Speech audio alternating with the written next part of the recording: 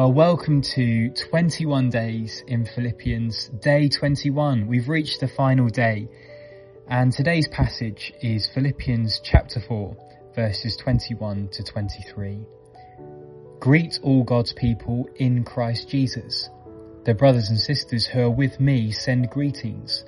All God's people here send you greetings, especially those who belong to Caesar's household.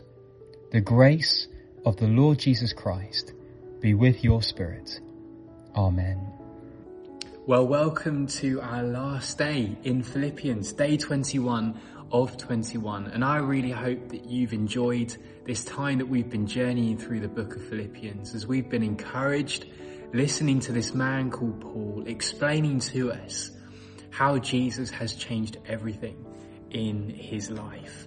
Do you know, over these 21 days, we've seen someone, haven't we, that is just so thankful in every circumstance that he's in.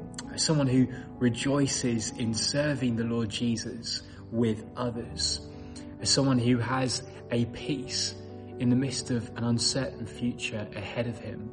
Someone who counts everything he has and everything that he is as a loss when it's compared to the joy and the value of knowing Jesus. Someone who is content, whatever the circumstances that he's in, who can even look death right in the face and say that to live is Christ and to die is gain.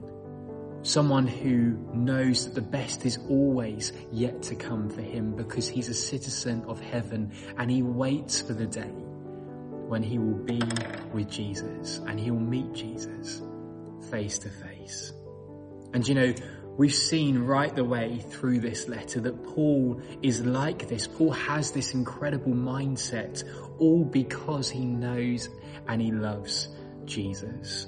Paul, right the way through the Philippians, has been desperate to point us to him and how Jesus' life shapes our lives today. Do you know, as we come to this last part of Philippians, Paul doesn't change that method one bit, and he ends doing exactly the same thing as he closes with these really warm final greetings. Let's read those final verses of Philippians. He says, "Greet all God's people in Christ Jesus. The brothers and sisters who are with me send greetings.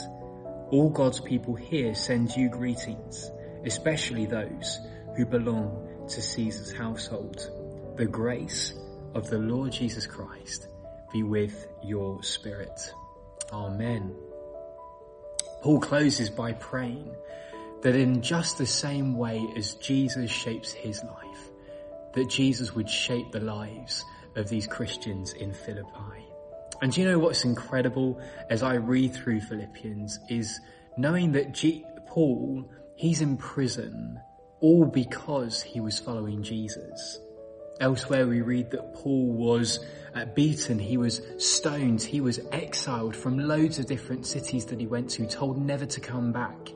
He was exposed to death time and time again, shipwrecked, all of his life, all for his life, as someone who chose to follow and love the Lord Jesus.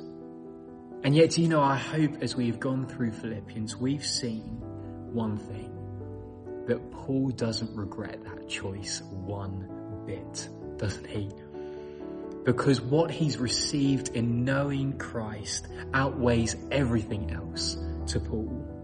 And I hope from this time that we've spent going through Philippians, it's our heart's desire to know and to love Jesus more and more, just like Paul knew and loved Jesus each and every day, until the day that we too meet and are with Jesus face to face, and to experience the way in which in every area, in every part of our lives, Jesus changes everything.